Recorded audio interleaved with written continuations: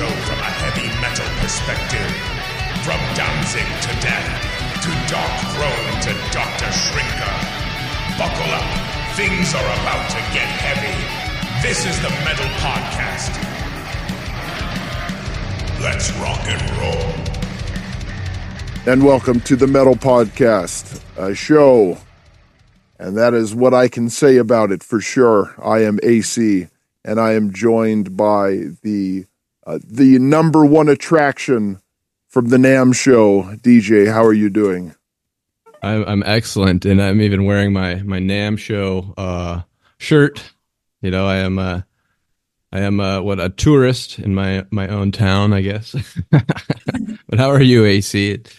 I'm good. I'm well rested. You weren't there. I wasn't there. No, I was sick at the time, but now I am well rested and I am ready to rock. And we are joined by another guest, the lovely Julietta Randall. How are you doing? Thank you. I'm very good. Alias Miss Randall. Ms. Randall? Miss Randall. Okay. Yeah. Is that what we should call you? Yeah, sure. Yes. I mean, artistically speaking, I go under Miss Randall. Okay. It's fine. It's just the same person. Well, how are you today? Very good. Very good. Thank you. I'm actually kind of sad. I didn't go to the NAMM show. I was invited, but I just couldn't go this time. I am going to LA in a month or so, a little less. But NAMM is, I mean, mixed feelings sometimes, but all in all, it's great to be around musicians and instruments and sometimes interesting characters. Sometimes. Yeah. Well, you're around two interesting characters today. Yeah, exactly. Yeah, that NAMM show was certainly a whirlwind. I'd never been before, and it was wild. It was awesome, but a lot to take in, and met a lot of cool people. Yeah, it was wild. It takes security to another level. I mean, I was there 2020 before the mess, and even then it was a little like overwhelming. The security. I feel like they redid everything, so it was just a little bit more dry than other years was more flowy. Yeah, it was definitely flowy this year. Yes? Okay. Yeah, no, it was cool. Yeah, I didn't notice the security. I was like, I don't think I'd even need to pick up a badge. I could have just walked right in. Like, no one checked anything. It was kind of, but maybe there were eyes on, that I didn't see. You know, I'm not the most aware sometimes. I did notice there's a couple of friends with a friend of mine. He posts, like, instead of putting like his regular name, he was like Bongzilla or... Oh God. He just changed his name, and even Devin Townsend also changed his name. So they took a picture together with her weird. Oh, that's name. Awesome. Oh, that's nice of them. What have you been listening to lately? What have I been listening to? I Russian Circles, pretty on regular rotation. I would say, I mean, I tend to go into the prog stuff. Pineapple Thief is the band from Gavin. He's from Porcupine Tree. What else have I mean, in the metal sense. I found a really cool punk band that I was like, this is dope, called Pissed Jeans. And I was like, it's a wonderful name. That's very punk. They're coming to Portland, so I want to go. Oh, and Chelsea Wolfe. It's really the new Chelsea Wolfe stuff she's been putting out. I'm going to go see her in March. So kind of varied. Also, I found an interesting cinematic band from the Netherlands that has nothing to do with metal, but it is very soothing, and called Haven.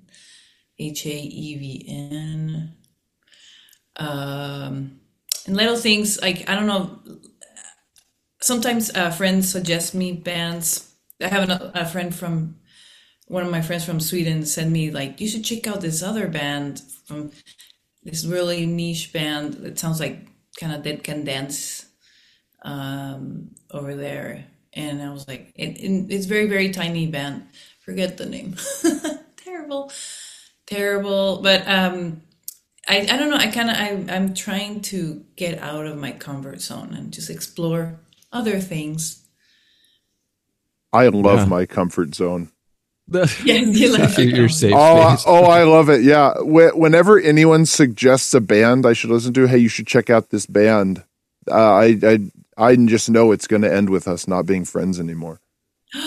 It's always like, you should check out this band. They're awesome, and it's like it'll be like System of a Down or like Rage Against the Machine.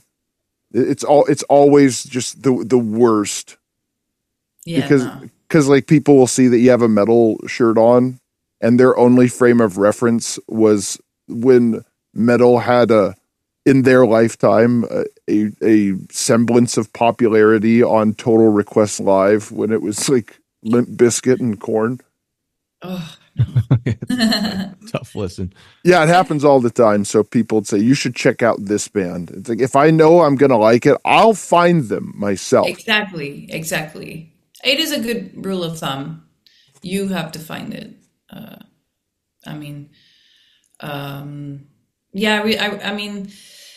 I'm trying to get out of my comfort zone in the sense of for just research, I guess. I mean, of course, I had a couple of months where I was like, Sleep Token, but I understand why some people would not like that band. It's a little too polished, and it just seems like there's something to it. But I'm just trying to listen to different kind of music so I can like integrate it into my world, which is obviously rock and heavy metal.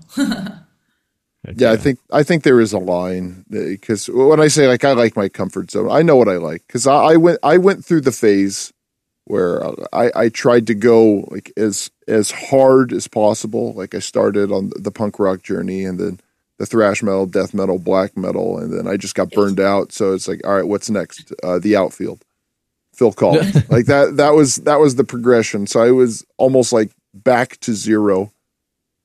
Yeah. I am that way though. Like when I find something, I get obsessed and I just listen to everything over and over. I mean, but when it's I don't know, for example, I don't know if you heard of this guy. His name is Paul Chain. I have not. He's like an Italian musician. It's kind of like a horror movie, horror metal, but he started in the 80s, I think. And it's kind of like, sounds like Coven, that spooky, witchy, ooh. Paolo Catena is like his real name. But if you really dive deep into this guy's stuff, it's like, whoa, yes, he has like a lot. It's like super indie, and became a cult following.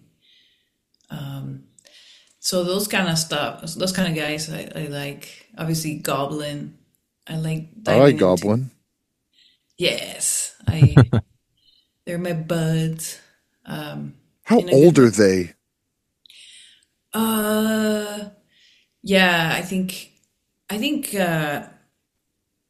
Claudio, he should be around 68 or 70 at least. No, I think it's more like 70.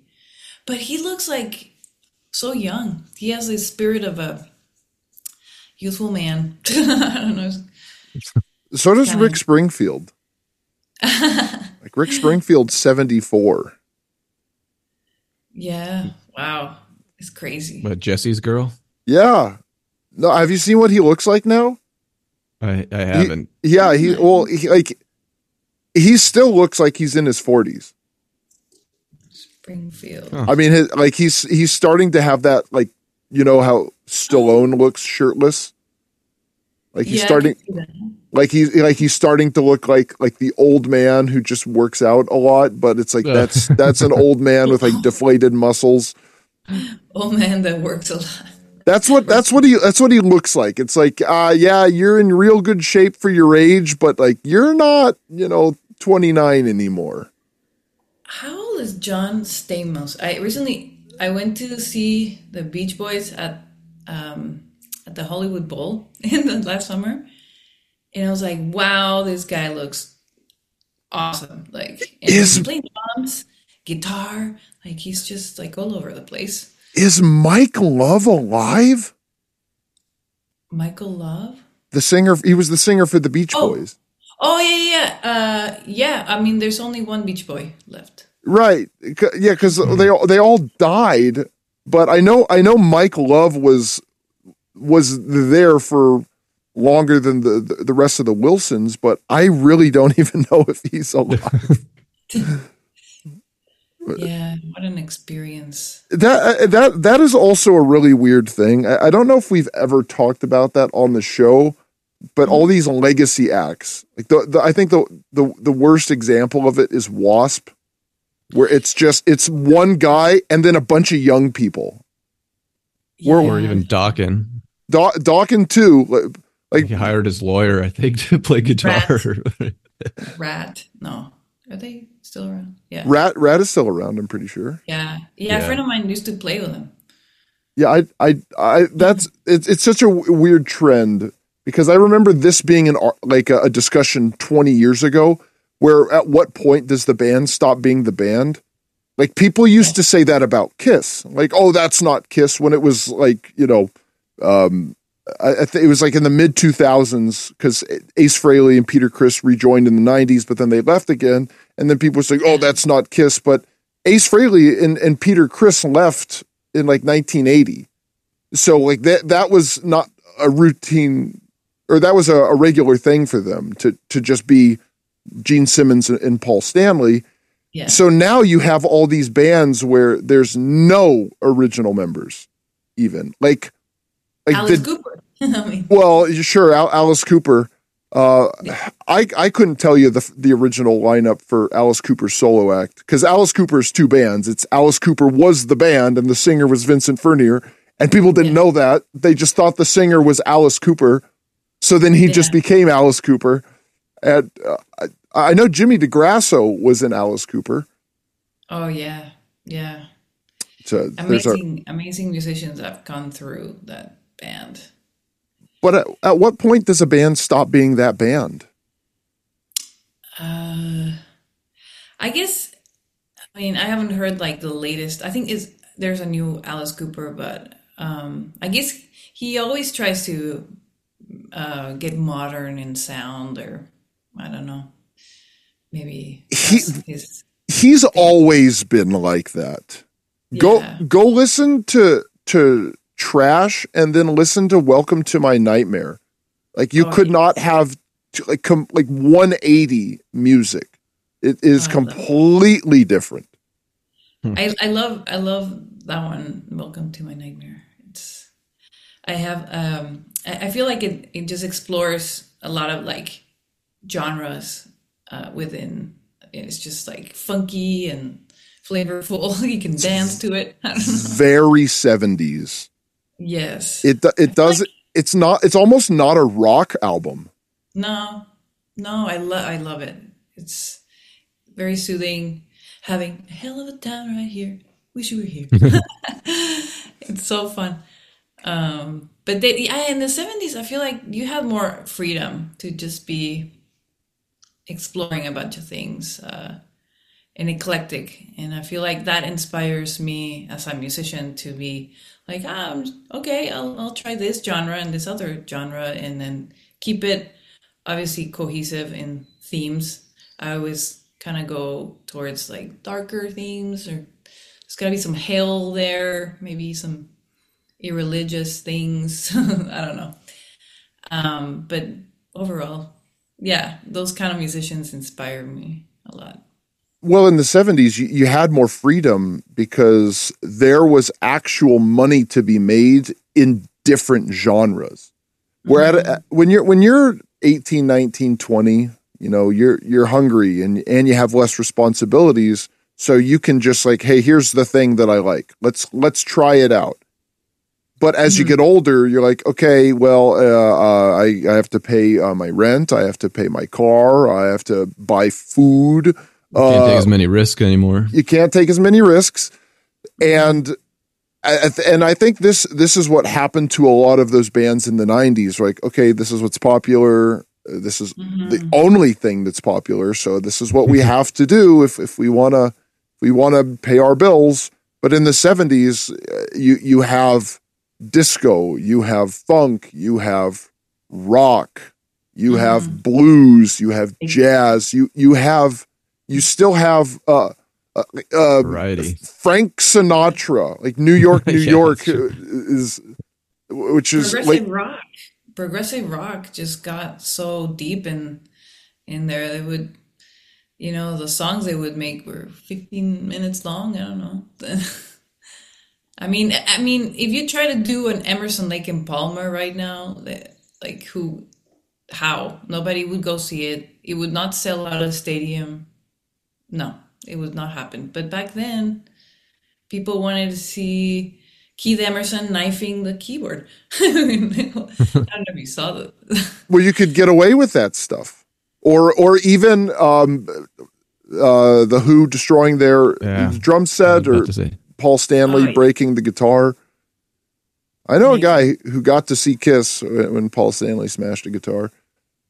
Awesome. So that there was more indulgence, and around the time of the 90s, that's when all the artists really got reined in, and that's when it stopped being about, okay, what do the people like, and then it started becoming, all right, we're gonna tell the people what to like. And I found something interesting yesterday. We'll just tease it now for a future show. Something that Ice Cube said, where the long story short, the whole music industry is controlled. It is not about, well, what's popular, that's what we'll do.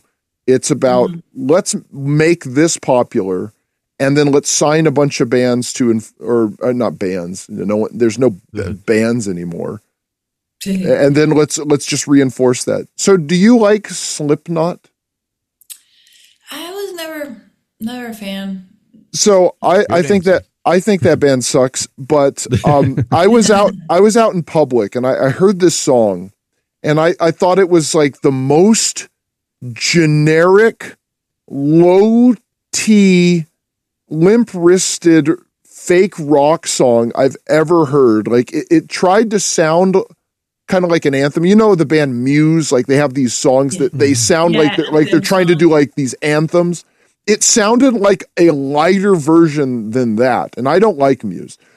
But it's stadium. Something. Yeah, that's what it sounded like it was trying to be, and it was Corey Taylor from Slipknot.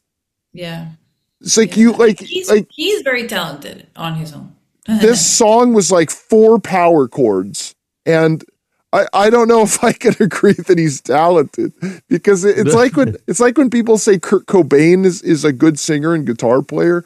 Kurt Cobain is a terrible singer, and all the Nirvana songs are power chords. You know, if you like it, that's fine, but there's nothing about what he did that any second year guitar student couldn't do.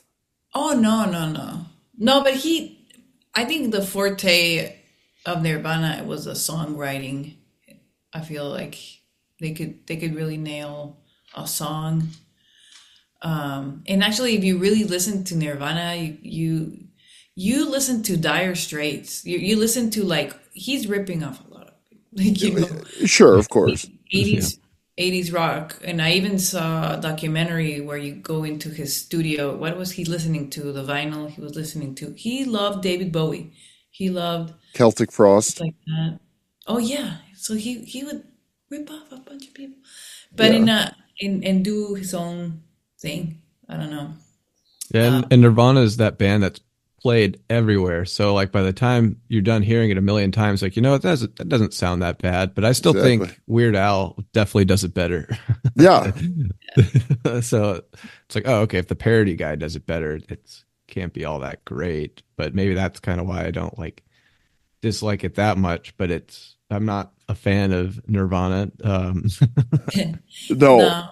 No, I really don't. Well, we'll just talk about Nirvana real quick.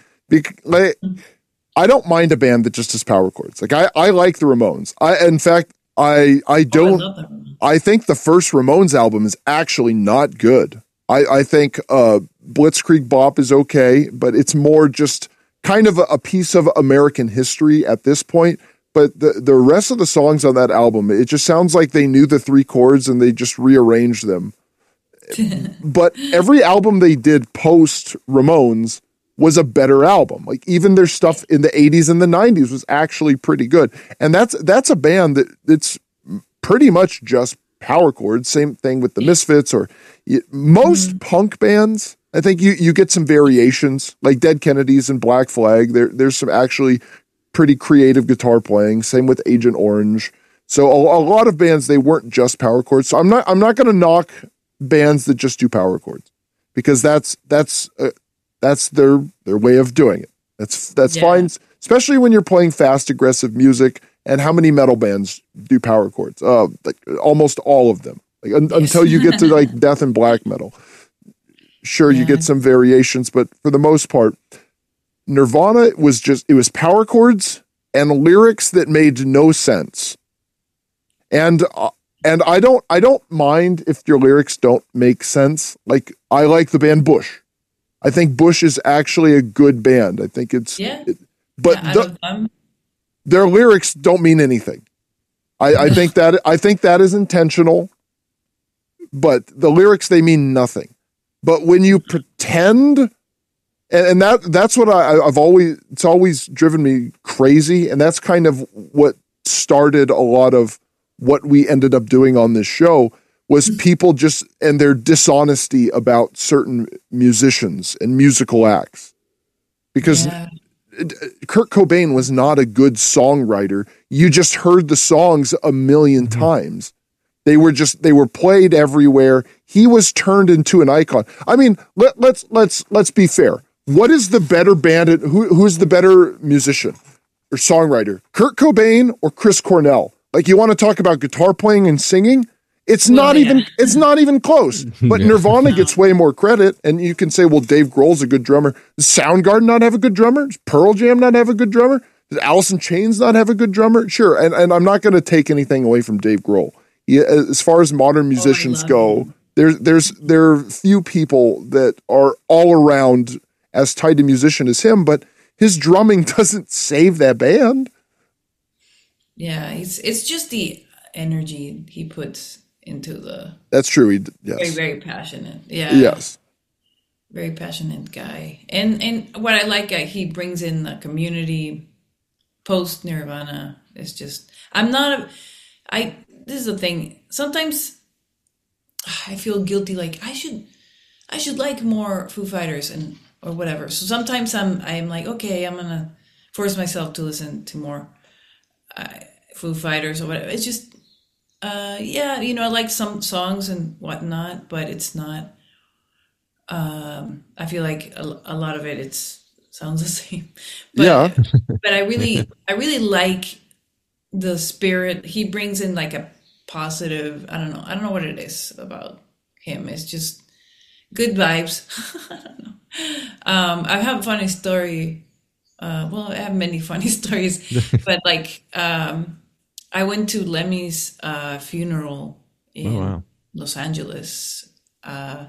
It's long story. Lemmy was always that character. He was my neighbor. So he was like, sometimes I would walk back from the Rainbow and he would be there and I'm like, can I walk you? Like, yeah, sure. Thanks. To my place. And he was my neighbor. But he was like a dad, obviously. I was a child. And I had a really good friend who used to go to the Rainbow and him and Lemmy would like bond in, like, they would talk about history because they were both history buffs, and he was an audio engineer, so Lemmy would talk. I don't know. They would just stay up. So when the Rainbow closed at 2 or something, everybody would get kicked out. Lemmy would stay, and my friend would stay, and then sometimes I would tag along. I'd be like, yeah, I'll stay up till 3-ish in the morning because I'm hanging out with Lemmy. How would I not? And long story short, when he passed away, well, then I moved in with my roommate was my friend. I moved in with my friend. And, well, one time he was like, well, obviously Lemmy passed away and he had a ticket to bring me in. And I was like, okay, I go to, what's it called? What is the Forest Lawn? And you go to the ceremony. It was televised, and everybody and their mother was there. Rob Halford, like Ozzy Osbourne, Sharon Osbourne, Kat Bundy, blah blah blah. Alice in Chains people, like everybody, and Dave Grohl, obviously. So everybody had a chat. Everybody went on stage. It was televised, and it was such a trip to be in this place, honoring Lemmy and with all these people. And then after that, there was after party at the Rainbow, and Dave Grohl was at the Rainbow, and I was just approached him like, "What's up, man? Great speech, you know." He was so nice, very, very. He seems like a very approachable person, and it was like a very sad, I would say, month. Like that whole, I think it was, when was it? It was it January, or because he died right after his birthday, like early January or something. But Yeah. feels like the kind of stories I kind of have for LA that kind of happened. But it's an interesting scene over there. I don't know if there's a scene anymore, but maybe. I'm sure there is, but it's niche at this point, and it's because it's all been faded out. There's how are people going to know that it exists if there's no awareness to it? Because we talk about this with a lot of guests, and then they always and it's a cope when they say things like, "Oh, and it's so great. I see these young people, and then they like when I play Metallica." Like they'll say that. It's like, okay, yeah, but how did they not know about it beforehand? Like, how did they not know about Iron Maiden? Like I knew Iron Maiden before I started listening to Iron Maiden. Yeah. And it's everywhere. It was everywhere. And the thing is, there's no scene because the people that used to be the scene are old, and then they either started dying off or they just have other responsibilities, and there was no fresh blood because there was no opportunity for fresh blood to replace it. And the people want it. I don't like Los Angeles, just so everyone is clear. I don't like it, but driving down Sunset Strip in the summertime, like in the mid-2000s, that was the coolest experience for me. It was the only thing that I really liked about it. Yes. Because people think what people think of Los Angeles, they think it's Santa Monica Boulevard, Beverly Hills, Venice Beach. Like that's what people think Los Angeles is. But Los Angeles it's a huge city, and there's a lot of really questionable parts. The nice parts are really nice, and when metal had a bit of a revival or I'd say around 2004-ish. That was when it was a year like Ozzy had a new record. Motorhead had a new record. Megadeth reformed and had a new record with Chris Poland. With Chris Poland, who I met at NAMM. Who you met at NAMM. Behemoth had a new record, and that was when Demigod came out, and so that was when Behemoth had that was their breakthrough. Danzig had a new record. Oh yeah. It was a really, I don't know if I mentioned this. Did I mention this? DJ's favorite band, Opeth, had a new record. Oh, I love Opeth. Yeah, so I have a free there too. That's DJ's favorite band. His favorite band he saw live. Let's see when No, DJ Lamb of God is. well, when DJ saw Opeth, he was suffering from insomnia, but luckily they put him to sleep. Yeah, I remember. So what happened is when I'm dating myself again. When I was in LA when I first moved in, it was I was so hungry, and so I just wanted to be in it. And the Strip was a very magical place. I do think that the Rainbow was the mecca of all these things converging. Like if there was a show at the Key Club or the Roxy or the Whiskey, all the musicians. House of Blues at the time. House of Blues. Oh my God, House of Blues on Sunset Strip and Anaheim. Oh yeah. I saw Celtic Frost. Was that with Goat Whore in 1349? Yeah, I was there. And Sono. That band, yeah.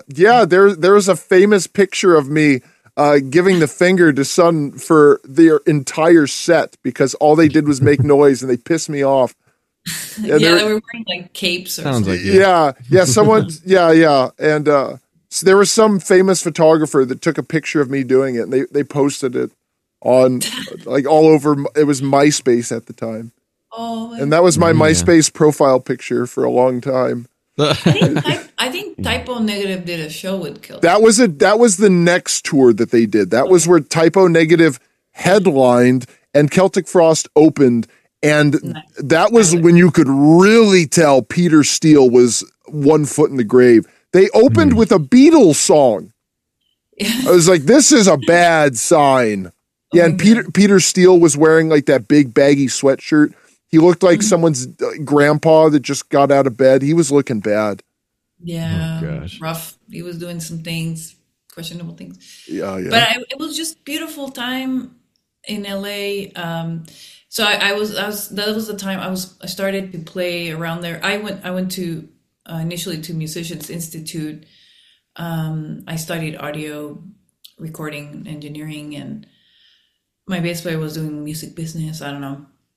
And we were just kind of getting in the scene, and there was like a local magazine or scene thing called Rock City News, and they did like an award show, and I won Best Drummer of the Year, and I felt like, oh my God, of this little community.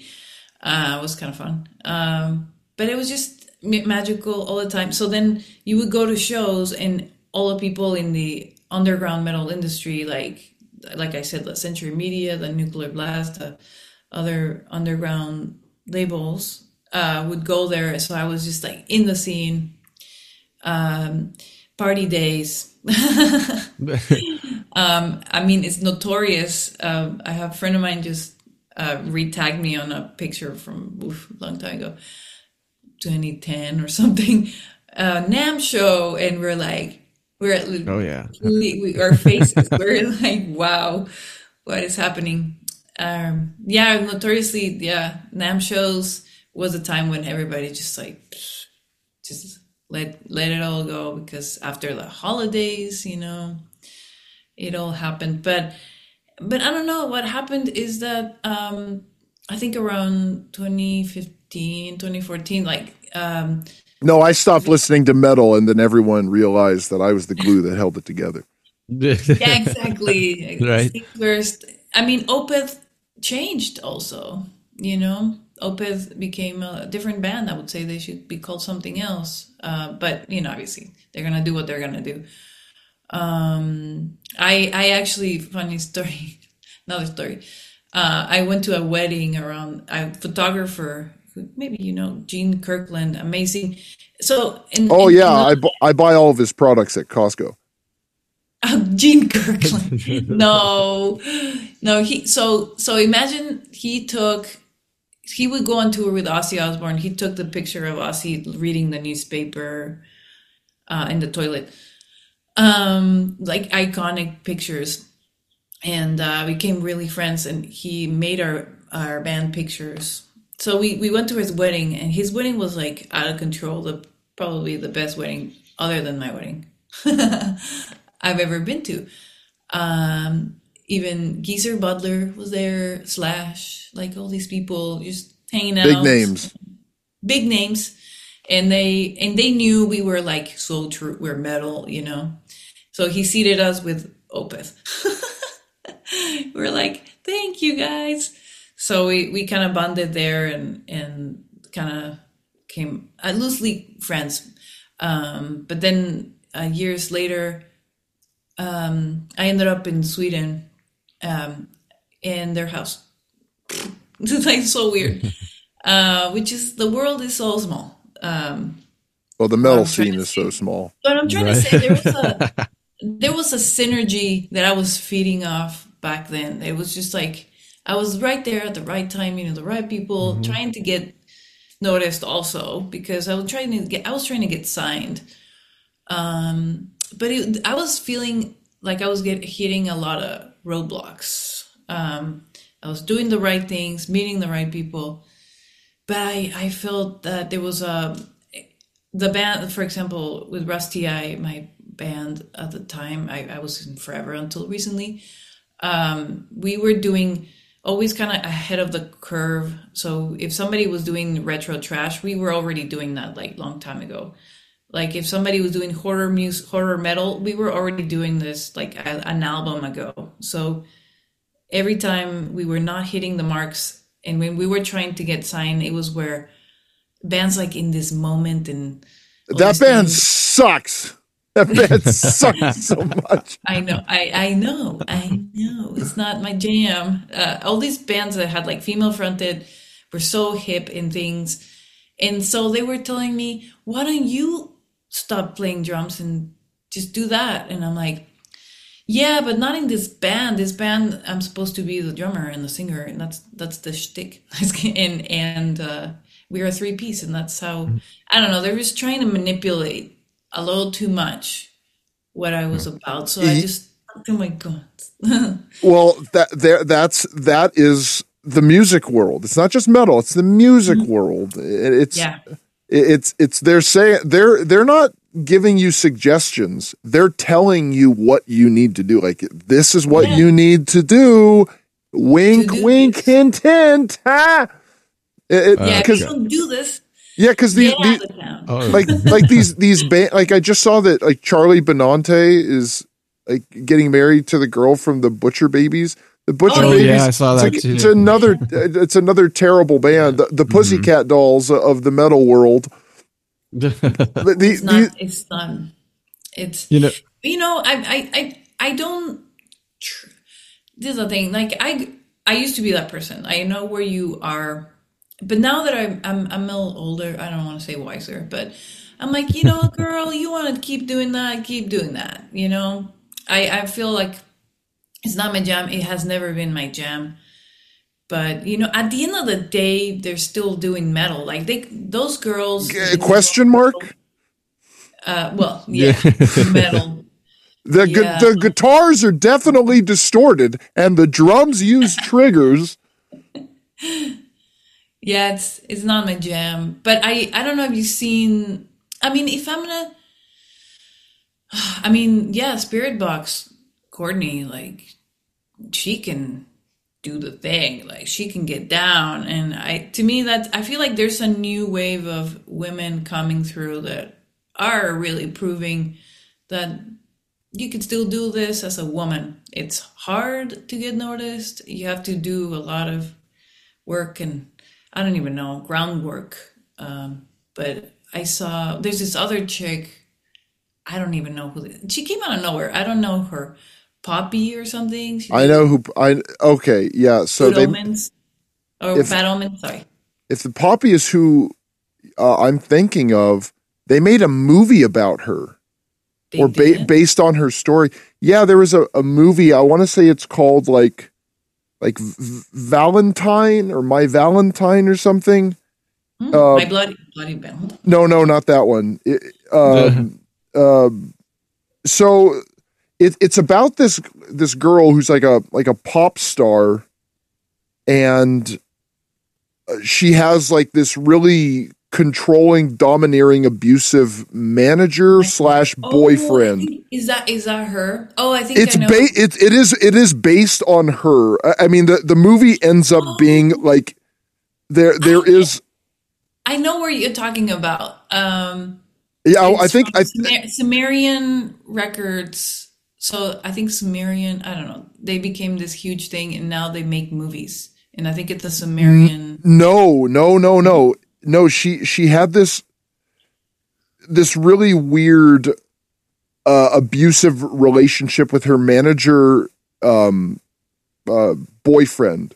Yes. And they made a movie. It's like the equivalent of Rockstar with Tim Owens and Judas Priest, where they took the idea behind it because the idea was interesting, and then they just exaggerated it because the movie ends with like people getting killed and stuff. Oh, but, it becomes a horror movie. Yeah, it is a horror movie, but it is based off of Poppy, and she was like, she went viral on like TikTok, and this guy was the one that pretty much created her. He made all of her videos. He edited it. Like he told her what to do.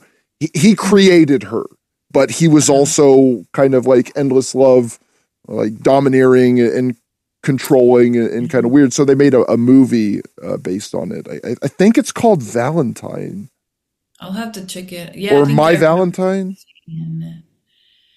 Yeah, I mean, that label. So I know what you're talking about. So that it was produced by, I think, Sumerian Records, because they kind of blew up. But yeah, I saw that. I'm like, I like it. She looks like Ana de Armas. I'm like, wow, good for you. But long story short, I'm saying that there's some good chicks out there. Nervosa. There's some. What is that bass player in Merciful Fate? Becky Baldwin. Becky Baldwin. Yeah. Becky Baldwin. Even the new outfit of Tom G. Warriors. I guess Triumph of Death. There's women. I don't know. There's women come through, but yeah, it is a very stigmatizing genre. So in the meantime, so Valdemar, that's how the whole thing. I started listening to the stuff that Valdemar would produce back in the early 90s, mid 90s, in Mexico, and gather like the gathering. So when all these people were doing alternative rock and metal and whatnot, there was a scene, and European metal was already thriving, was already doing, My Dying Bride, Anathema, like all these amazing bands.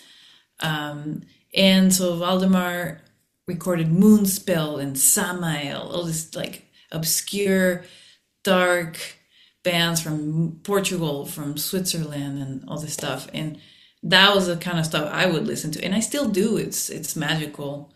It's just where it really is. They're kind of rough on the edges. Sometimes you're like, okay, I wish this was better sounding, but it was 1995.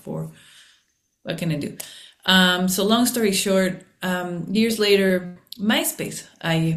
It was like I was looking around and I'm like, oh, Valdemar's on MySpace. Oh, that's cool. Let's chat. And then like we became friends, pals. And then I was like, I am going to Graspop in Belgium, the metal show and the metal festival. And we met in person. I met his girlfriend. Rest in peace, Ella. And we bonded. So then years later, I have an album, and he kind of guest appeared. So he did some things. And at the time, he was still doing Grip Inc. With Dave Lombardo. And Gus. But unfortunately, around 2000, I think it was 2008 or 2007, Gus committed suicide. So that was a bummer for him because his gripping was his baby, you know. He was gutted, but he kept going. He did a couple other bands, Enemy of the Sun, and Did Sodom. I'm looking at produced some Yeah. Sodom records, Yeah. War and Pieces, and Epitome of Torture, or Epitome of Torture, but they pronounce it Epitome. I love their mispronunciations. Yeah, oh, it's great. Hypo Christ. But it's how it worked out. That's amazing. You know, And then years later, pandemics, things, and we were already like talking about like, hey, let's do something. And the pandemic hit, and it's 2022, and I'm just like, hey, I'll just go to Germany. I'm gonna go, and I have these songs, you have these songs. Let's just like work these songs, and then obviously we have friends in common. It was just like super, like we've been friends forever. So it kind of worked out that way, the chemistry. And then we've been working on songs since then. We have like 16 or 17 songs worth of material, but slowly but surely they're coming out. Definitely bringing the old school vibe, the true, I don't want to say true metal. I want to say I would. True essence of just stripped down, aggressive, but also clean and precise. Like he is the master of like super clean, super tight rhythms and compositions, and it's obviously a tall ask for me to fill the shoes of David Lombardo. I will never be David Lombardo, but it's obviously when I record songs for our stuff, it's like, oh, I do hear this voice like, okay. Well, you do sing while you drum, so it is pretty remarkable. I've been listening to your stuff, and I love it. Like thank I'm like, you. wow, she's really singing at the same time. I don't know how you can do that, but that's because there are some artists that can't really, they could do, be perfect in the studio, but when it comes to being like playing live, it's a different animal. So like you have to be able to be comfortable with the recording and being able to do it live to give the audience, the respect they deserve, really, for your music. I do have to say it's, I kind of come to a conclusion that it's hard. It is hard. And some songs, I don't want to do them a disservice. So the subsequent songs that we do, I would, in an ideal world, it would be nice to have a sitting drummer that is like the person who plays the drums, but I sometimes tap their shoulder and like, I'll play this song and I'll sing this. That'd be cool. Because it's like sometimes I do feel I want to front, I just want to sing, I want to deliver what the song should be, and being behind the drum sometimes it's hard for me to deliver what it should be.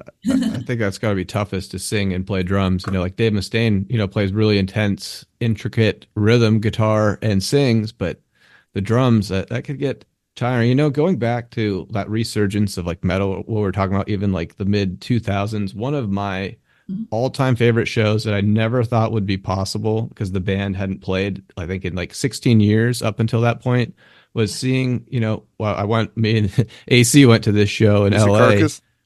It was Carcass in like 2009 or 2010. And it was like, holy, like. I was at the Palladium, no? No. It was at the House of Blues. And by the way, unless I'm misremembering this, because this was many years ago, as far as I know, like us seeing it was you saying, hey, Carcass is playing tonight. Let's go. Isn't that how it went? Like we didn't have the ticket. I'm pretty sure like we didn't have tickets ahead of time. I think we just went and and bought tickets there. Yeah. And it wasn't that much. if we were going at that time because we didn't have any money. Yeah. I think I'm pretty sure it was there. 2010. That was a cool show. And they played every song that I wanted to, or that I wanted them to, and they played it in the order that I wanted them to play it. Like they opened with Impropagation, That was so cool. I was like that. I was like, I hope they open with that. Like that is the perfect opening. That was so awesome. Oh yeah, no, that was one of my favorite shows ever And because I never thought it would happen. And I remember released other albums. and I remember Jeff Walker's. He's saying, and Ken is not with us. He's in a better place, England. Yeah, he did. Yeah, and his humor is the best. And that was the time when what's his face, arch enemy guitar player Michael Amott, him and Bill Steer, they were both there. Yeah, they were there. Yeah, he was there. Because Carcass is still playing now, but Michael Amott isn't playing with him, right? No. They have another fellow. Yeah, and that's what it comes down to. Because I saw Venom also at the House of Blues, and Mantis and Abaddon weren't there. And that's when you get into the philosophical argument of, well, it's not the band anymore because there's two Venoms. There's Venom and Venom Inc. Mm-hmm. Yeah, I don't get it because Kronos left Venom, and then they replaced him with the guy from Adam Croft, and they don't sound like Venom. I do like a lot of those songs, but that was where Kronos started saying like, "Well, that's not Venom. It just sounds like Adam Croft." And then you get to like the voice of it. Is that what makes the band? Because when you think Iron Maiden, you're not thinking, well, it's not Iron Maiden without Paul Di'Anno. He's the original singer. Almost nobody says that. I think I'm the only person in the world that prefers Paul Di'Anno to Bruce Dickinson as a singer. But I always add the caveat that for the records that they made post Killers, it wouldn't have worked with Paul Di'Anno. I agree. But Bruce Dickinson singing on Iron Maiden and Killers, I don't think that would have sounded the same. I think they needed Paul Di'Anno's deeper, gruffer, more punchier voice. I love Paul Di'Anno's voice too. Yeah, like Bruce Dickinson has this very like almost operatic, dramatic. Like him and Dio are and Rob Halford are in the same. It's like this range. The drama singers, I will call them. Where it almost seems like if there was theatrical. Theatrical, yes. Mm-hmm. Yeah. No, Paul Di'Anno had like the punk in him. He had, I mean, everyone always says that, but he didn't. He was like the most 80s metal singer. Because if you go back to who the notable punk singers are, most of them are not particularly good singers. They just work for the bands they're in. Like Jello Biafra is not a particularly good singer. He works in Dead Kennedys. Henry Rollins also isn't a particularly good singer. He's not a bad singer, but he works better in Rollins' band than Black Flag. It was the whole package. The only punk singer it's probably not the only one. There's probably some good ones out there, but the only one that kind of was like a mainstay, consistently good singer for their whole career was Danzig. Yeah. And he, did you know that Danzig used to dress up like a clown and sing show tunes for arcade money? No. Yeah. Oh my God. Yeah. When was this? In the 70s. And the reason that Misfits records are so valuable and so rare is they printed so few of the singles, and Danzig would just sell them for arcade money. Like Danzig has been a nerd his whole life. Did you know that he didn't move out of his parents' house until he was 30? Oh my God. I can see that. And then all he did was he would silk screen T-shirts and sell them for arcade money. And then when Danzig iconic. Yeah, and then when Danzig 1 was a big success, then he was able to, I don't know, grow up. But have you ever seen the video? There was a VHS that came with, or that accompanied the first Danzig record, and it has the music videos from the first record, and it has some behind the scenes interviews with all the members. Was that when didn't Rick Rubin produce?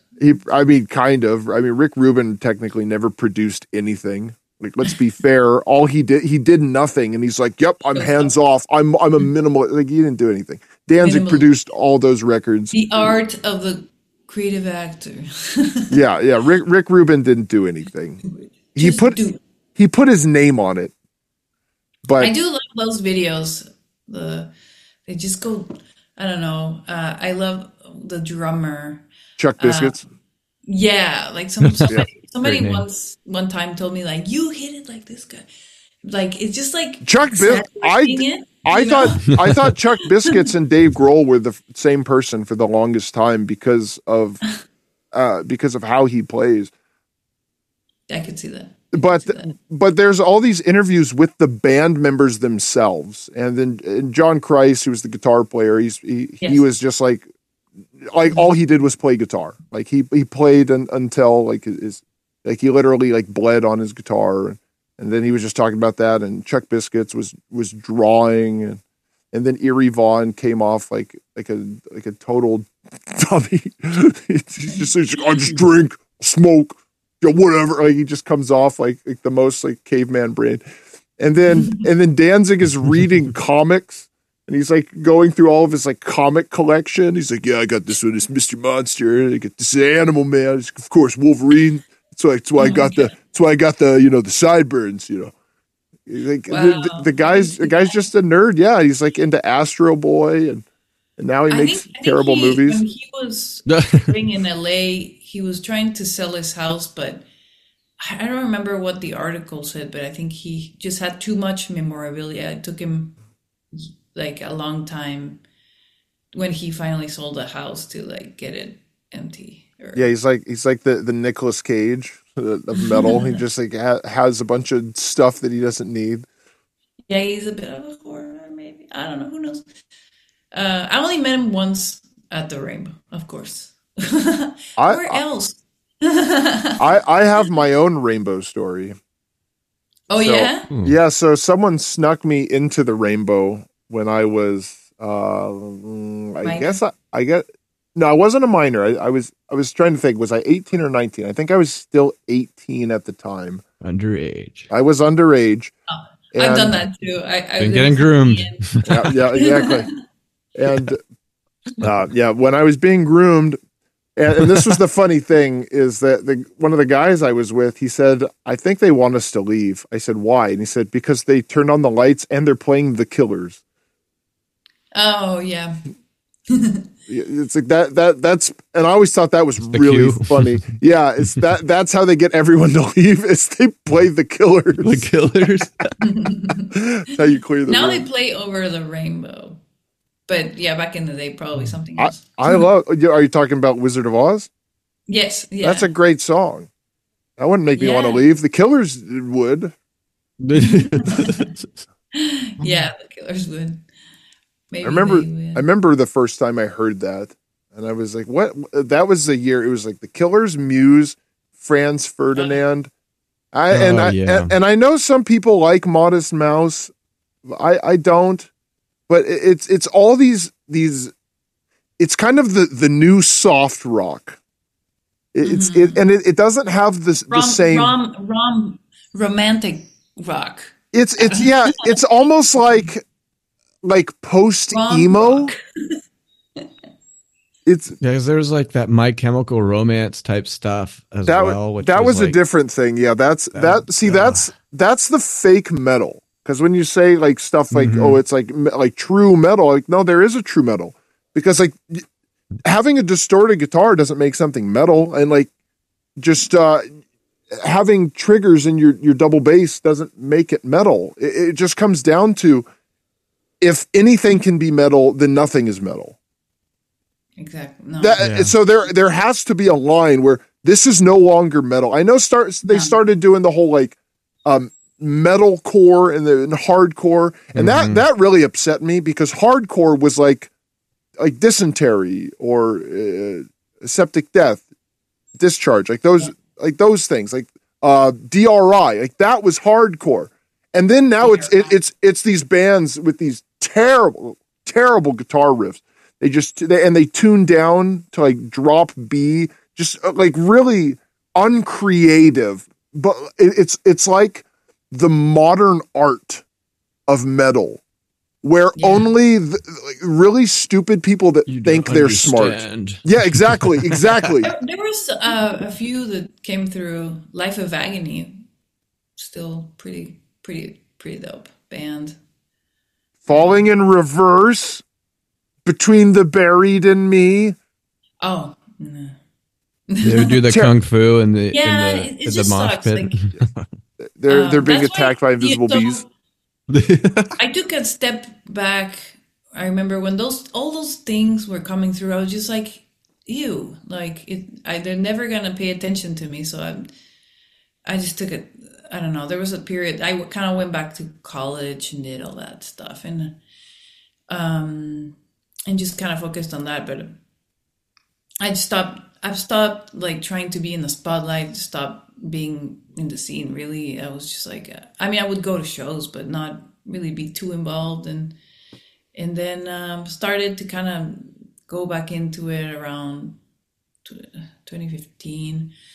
We were doing some cool stuff. We did an album with Rusty Eye. It was like a covers of a rock and Espanol bands. Like, you know, we grew up in Mexico, and there are all these like rock bands from the 80s, early 90s. So let's make them metal. So we made like a death metal version of a Café Tacuba song. It's like, obviously you wouldn't know, but this band is like, it's like dunkan dunkan dunkan, you know. And we made it like you know, blast beats and stuff. There's a video if you want to watch it.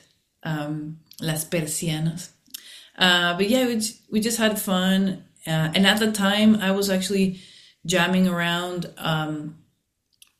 It was not the right timing, but I was jamming with Nita Strauss, actually, from Alice Cooper. Mm-hmm. We were trying to put together like an all-female band with amazing people.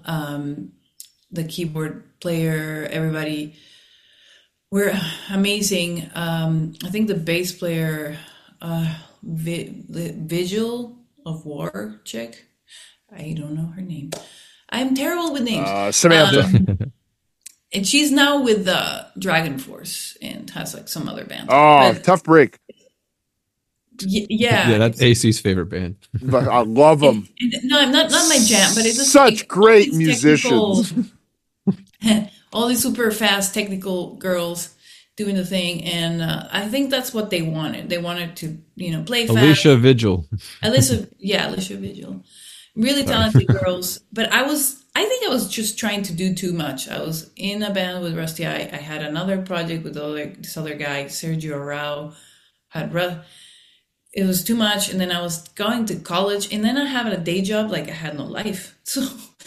And I was like pick a lane girl, and it was just bad timing when we were doing that thing. And at the end of the day, that band did not. I mean, they did an album, I think, with another drummer, and I don't think it went anywhere. But eventually, Nita ended up playing with her now fiance, who and now it's just Nita Strauss, and I feel like she grew exponentially. Like, you know, in the beginning I was like, well, you know, she found her voice, she found her niche, and I give her all the credit, and now she blew up, and now she's in Alice Cooper, she's Demi Lovato. So that's the kind of thing, like, sometimes it's all timing, and if it doesn't work out, but we're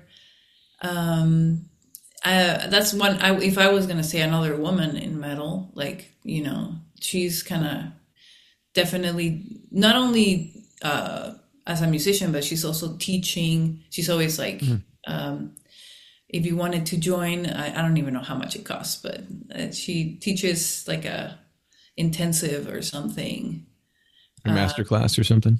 Yeah, I don't know. I feel like I'm starting to kind of just teaching myself guitar. So for the third time, it's hard, but you just gotta stick to it, you know? That's everything. It's a tool. But otherwise, when I make music, I just, you know, use a program things, and then I tell musicians to play the things because you yell at them. Yeah, exactly. Do it. But otherwise, bad timing again because 2020 happened. But I released my last record with Rusty Eye in 2020, Dissecting Shadows. I highly recommend it. Links in the description. What's that? I said links in the description. Yes, exactly. I'll give you all the links. It's all part of me. I'm very proud of what I did. But yeah, it's 2020 happened. We released it in late 2020, and we did a few music videos. It was just, I feel like a lot of it is timing, and and it actually released under Nuclear Blood Blast. So that's pretty legit. Yeah. And I don't know. Now I live in Portland, and I'm doing my thing. Miss Randall as Miss Randall, or in Karina with Valdemar. Sorry. The bad guy from Harry Potter? Yeah, I know, right? That's what everybody tells me. Voldemort? Like what? Voldemort? Yeah, he's a baddie in Harry Potter. Not kidding.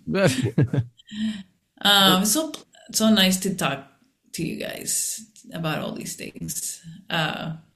It's just, like you say, we got to keep the torch, high, and convert more younger kids to they just don't know. I would argue that they're on the dark side now.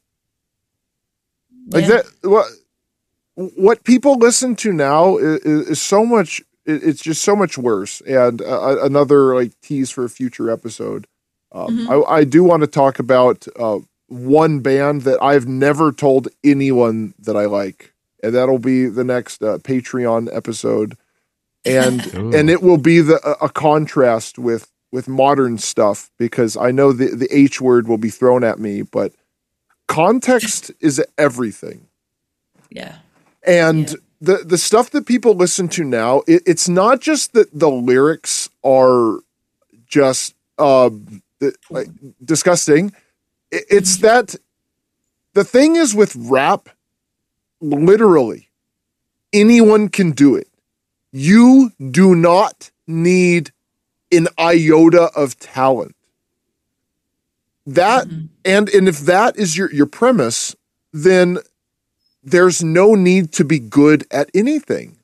Now, when you said earlier you were doing all these things and you needed to just pick a lane and stay in it, I would say it's not so much that you were doing too much, it's that you were doing too much with no reward to really show for the extracurriculars. Obviously, your job in school, these are their own thing, and the reward is down the line. But when you're doing other projects, you need some type of reward to keep you going. And with all these bands, when you said you lost interest in it at the time, it's because all these bands were put in front of you.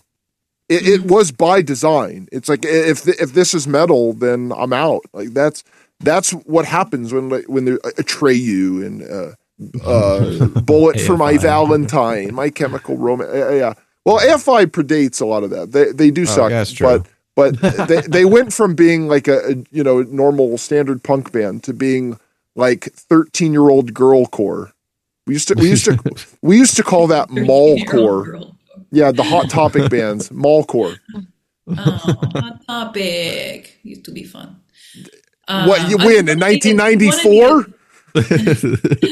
You wanted me to read some lyrics. Well, we will get there, and then that's how we'll tie all this off, because the only reason that metal doesn't exist, and we'll go back to our friend Rick Ernst. Everyone watched Get Thrashed. They turned it off. That is the explanation. Everyone out there you can make whatever copes you want. Like, I was there, I saw all this stuff getting popular, and I'm still on that quest to find that news program where they made a band popular and they showed how they did it. And it's kind of like about that thing with the Beatles getting off the plane and the girls screaming at them, and that was completely staged. Like they hired those girls to do that. Yeah, I could see that. Yeah, and A lot of things are staged. Yeah, marketing hasn't really changed. It's just kept up with technology shifting. But they've always paid people to make things seem more popular than they are. Like if you've ever seen like commercials for movies, it's like, come see this movie, and then they interview people like, oh, it's the best thing I've ever seen. Like that. They didn't get people walking out of the theater. They just hired some people to do that. They shot that. This is not a new thing, but it was some program where they shot it in a way that made it look like it was a huge arena that was just full to the brim. But then the camera panned out and it showed like it looked like a bunch of people were pushing to the front of the stage. But the camera panned out and there was only like 12 people there, and then the rest of the theater was empty. And then it was like, this was one of the tricks that they used to build hype for upcoming musicians. Like that was literally what they said. They just showed the tricks for how they did it. And and this is why I'm so adamant that Nirvana is completely fake. I'm pretty sure that prefabby. It's a little prefabby. Yeah, the number one most played music video on MTV is "Smells Like Teen Spirit." You hear it enough and you like it. Mm-hmm. And when it comes down to it, like if I hear the song, like I just think like, why would I don't hate the song, but I say, why would I ever listen to this? I could listen to the Weird Al version. Like I could just listen to something better. And that's how I feel about like almost anything. Like when I listen to Weird Al do modern pop songs, like I really get into it. Like the Whatever You Like from Alpocalypse.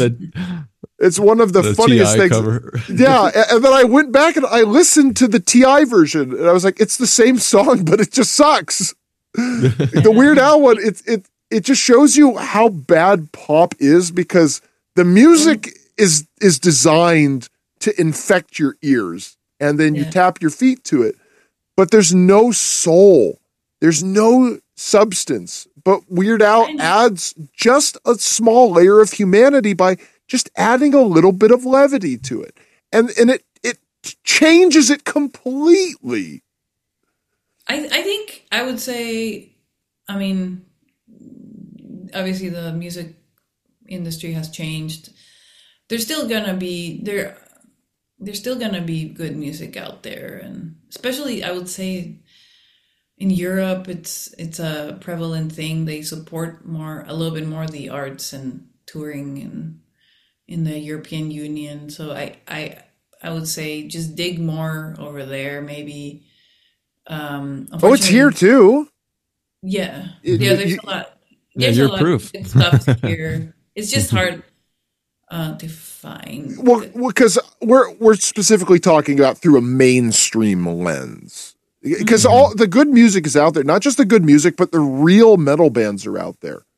Like there are good thrash bands, there are good death metal bands, there's great black metal bands. And it's not just there's great bands in Germany, there's great bands in France, there's great bands in Italy. No. There's great bands stateside. You just haven't heard of them because the music companies don't want you to hear them because they don't want you to have what the people in the 80s had with all these communities where like you go see someone at the Key Club, but then maybe you just walk down to the Whiskey and then I missed the show, but now there's an after party somewhere else or just end up at the Rainbow or whatever. Mm-hmm. They just don't want people to have that. And you take away metal, then you take away people's desire to create. It's like, okay, I have to learn how to play this instrument. Oh, and as I'm learning to play this instrument, I'm gaining discipline in my life. Oh, now I'm performing better in my job. Oh, now I'm maturing mentally. But now when it's just like, I got a microphone. I go, yo, bitch, I shot you, bitch, yo. And like, number one record. That's it. Yeah. To me, it's like, I understand your concern, but me as an artist, I don't focus on those things. I just, well, as you neglected to focus on it, it replaced you. Yeah, I mean, the more I could, the only thing I can do is just keep doing my thing, try to get myself be heard and do, I mean, that's all I can do.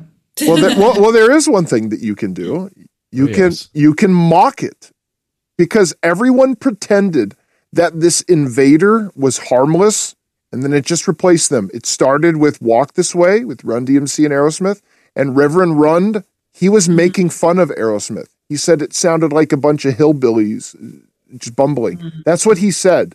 And it was probably their biggest hit. I know it really it helped reinvigorate Aerosmith. And then Anthrax did the thing with Public Enemy. And then eventually you just have and you just have new metal, and it was popular for a short period of time. But Limp Bizkit is basically a punchline.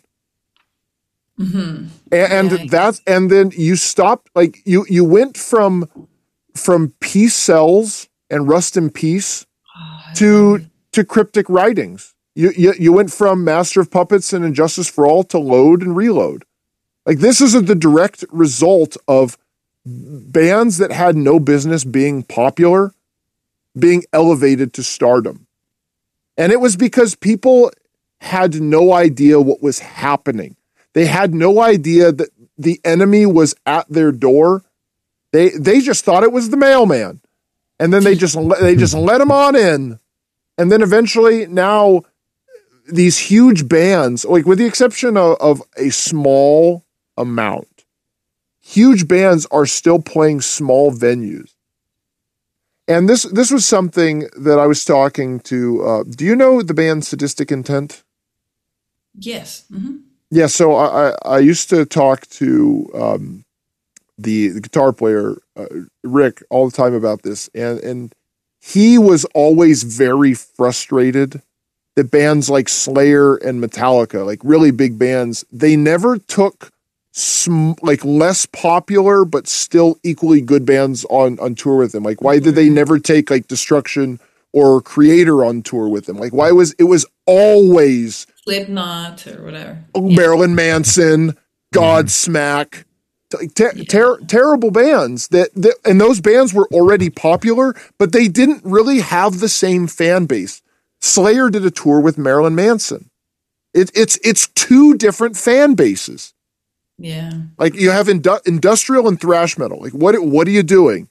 And it's by design, because Slayer could tour with Creator, and then that would elevate Creator stateside, but that was all by design. And it was because these enemies were never properly mocked that they were able to take over. Because we went from like when we were talking about the 70s, when you had 15 different genres of music all in the top 40. Now it's just one. Mm-hmm. And then maybe if like I don't know, Muse or something, or even what's another, My Chemical Romance, like even like maybe they'll have a new song out, like that might hit the top 40. But for the most part, it's all degenerate rap. It's all like Drake, Cardi B, Nicki Minaj, whatever. I get you, man. Yeah, no. I mean, and that's all it is. And you could say, oh well, there's still good stuff out there, but we shouldn't have to look for something that is more popular than this other stuff. This other stuff is only popular because they play it over and over on the radio. Like, if I controlled the airwaves and all I did was I played the music that I liked, I could completely change the perception of music for the world. But that's just, obviously, that's by design. And you just have people with their hands on the levers of power saying, no, this is what you're going to like. Yeah, I feel you. No, it's fine. I think it's what it is. If we had maybe TikTok, or back then, and these things were popping up, I'm sure people would have gone online and trashed them and helped to minimize the emergence. But ultimately, I don't know. I don't have the energy to even if I was a comedian, Brian Posehn or whatever, I would be like totally mocking it. But I just right now I just want to keep. I think my focus right now. So a lot of musicians in the metal scene are branching out into. They're doing voice for video games. A friend of mine started a company called the Monster Factory. It's becoming a big thing in the metal community because it's hiring them, it's giving them jobs.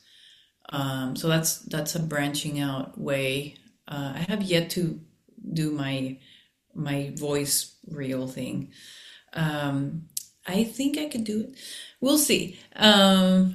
I also think just kind of focusing on making music for possibly sinking into TV or I mean, I know it sounds like a impossible task, but there's avenues, there's ways you can put your music out there to the right people. You just have to dig things and pay a minor service to kind of make sure you're putting it in front of the music supervisors, and just, I don't know, building community, maybe Discord, showing up, I don't know. There's just many ways, but I'm not giving up on music. I'm gonna keep going. I'm gonna, it's hard to, obviously, I don't do this full time. Obviously, but I don't know. Let's just keep the positivity. I would say just focus on the positive, and we can prevail. Well, Yeah, we need to have the yin and yang. Like, yes, you do need to focus on the positives, and then DJ and I will focus on the negatives, because if you don't have a hatred for your enemy, then how can you actually love your friends? Exactly. Because without that, then love is just a platitude. Because I'd love for you to do this full time. Yeah, of course. Be on touring and, in front of tens of thousands of fans every night. Like, I think that's what you would want. I would love that. I would love that. Well, it's what you deserve too. Mm-hmm. Yeah. Oh, thank you. I appreciate you. Thank you so much for creating this, podcast and broadcast and talk to people like me who, are lesser known, and, we just want to do what we can. Absolutely. Yeah, that's what we're here for. You're you. an absolute pleasure and very talented, and thank you so much for coming on. Thank you. Appreciate you. Is there anything you're up to or anything you'd want to plug? Well, why do you always skip everything? What is wrong with you? I am guilty as charged. Yeah, my gosh. Like, we still have one major segment. Okay. Make it quick. We don't need to make it quick. So what we have here is we have some lyrics from a one Megan Thee Stallion, who is a very popular artist, and especially very popular with the kids, especially popular with young girls. Mm-hmm. So, and I noticed earlier, you seem to have an affinity for the female musicians. Mm-hmm. And it sounds like you like more young women to pick up instruments? And yes, well, of course.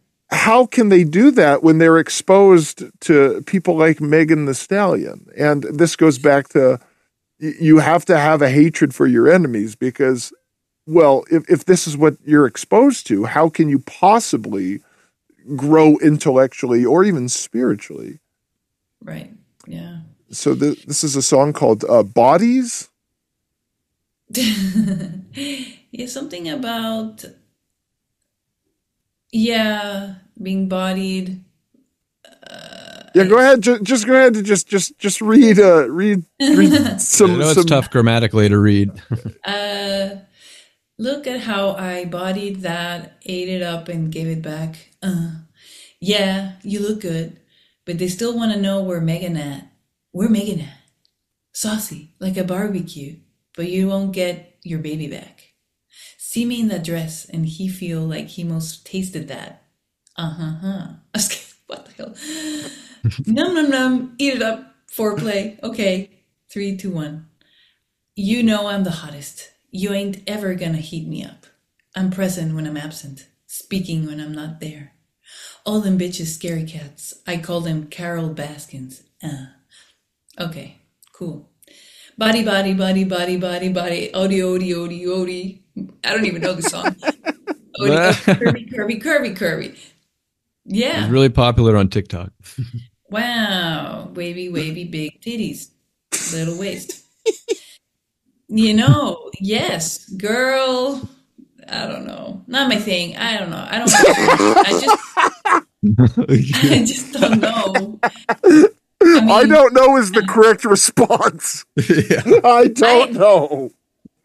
I just want to say, not my thing, obviously. I recently, give me positive vibes, but I submitted a few of my songs to like American Songwriter contest. So we'll see. So I submitted lyrics to the lyric contest and to the music contest in different genres, but that's all I can do. Just try to do different things, see how it goes. We'll be rooting for you. Out. Yes. But yeah, I'm a big fan. I one of my fortes. I love writing. Before I studied marketing, advertising, and blah, and I had a degree in anthropology, social sciences, whatever. But I wanted to study literature, and I love writing lyrics. It's my thing. And yeah, these kind of lyrics depress me because it's like, come on, like zero neurons. But that's why, but at the same time, I ask people who are not musicians sometimes, when you're listening to music, do you look for the lyrics? Do you want to hear what they're saying? Do you read them? Some people don't. So I feel like to whoever is interested in lyrics, thank you. We are lyricists out there trying to just put out a message, not only the music, but the message. So yeah, go read the lyrics. Yeah. Go back in. There's definitely a message with the Megan Thee Stallion song, Yeah, for Rusty, I wrote most of the lyrics. In the last album we co-wrote, it was the most collaborative one. But I'm a Neil Peart like that. I love writing lyrics. So people, go read the lyrics. And so what I'm doing right now to cut it, in summary, so I put out a single with Karina, my first single with Valdemar in Karina, Hell or High Water. We have 3 more songs that are going to be part of a 4-song EP that are being produced right now.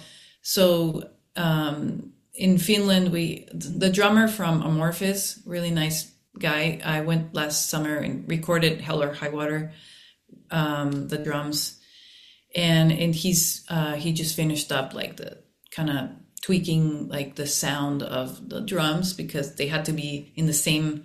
I recorded the drums in LA, actually, in Chino Hills. Oh, wow. With my friend Yuri Anisonian.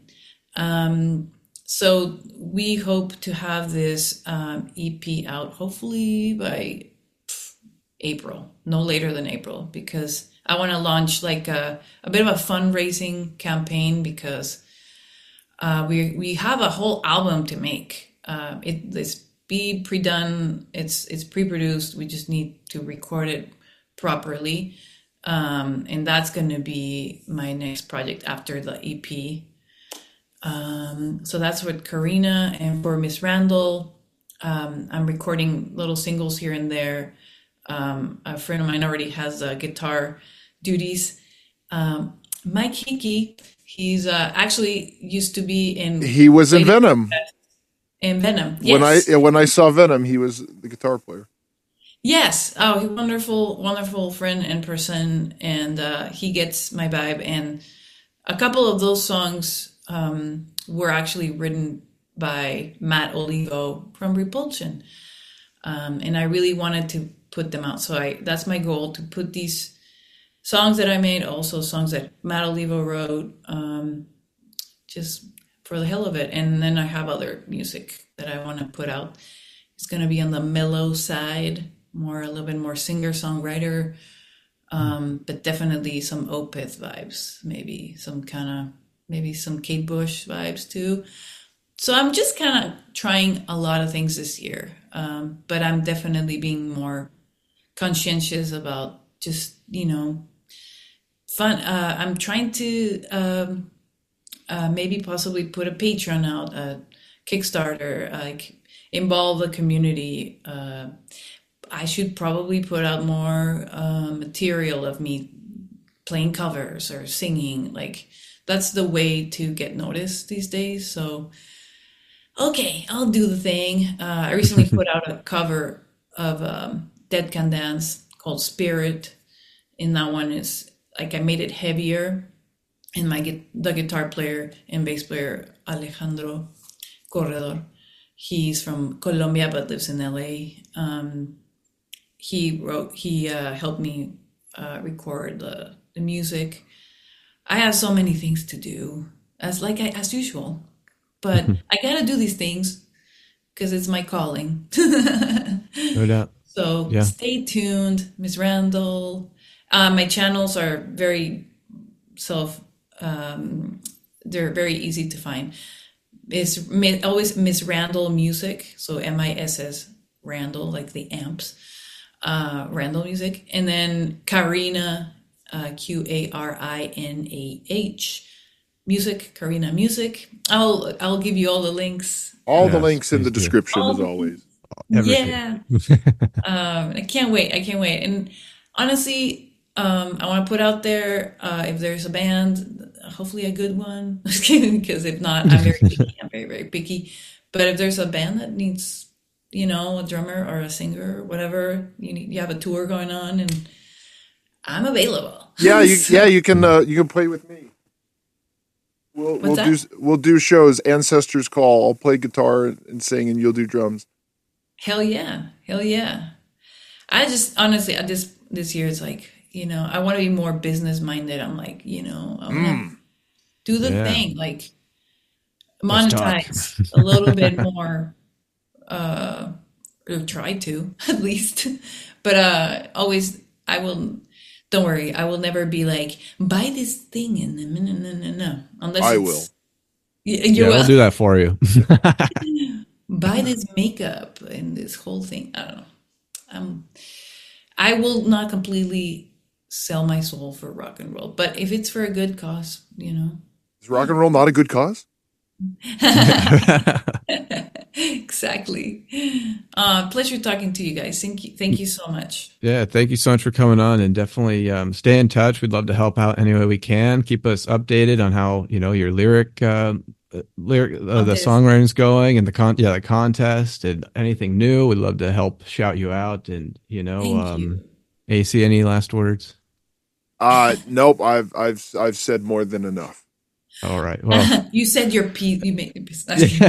Well, it's been an absolute pleasure, Miss Randall, and everyone check her out. And if you need a drummer and singer, I mean, it doesn't get any better than this. So thank you again for your time. Really appreciate it. Stay in touch, and please, do what you can out there, and try to stay away from these criminal rappers and creeps, and you might just stay safe out there.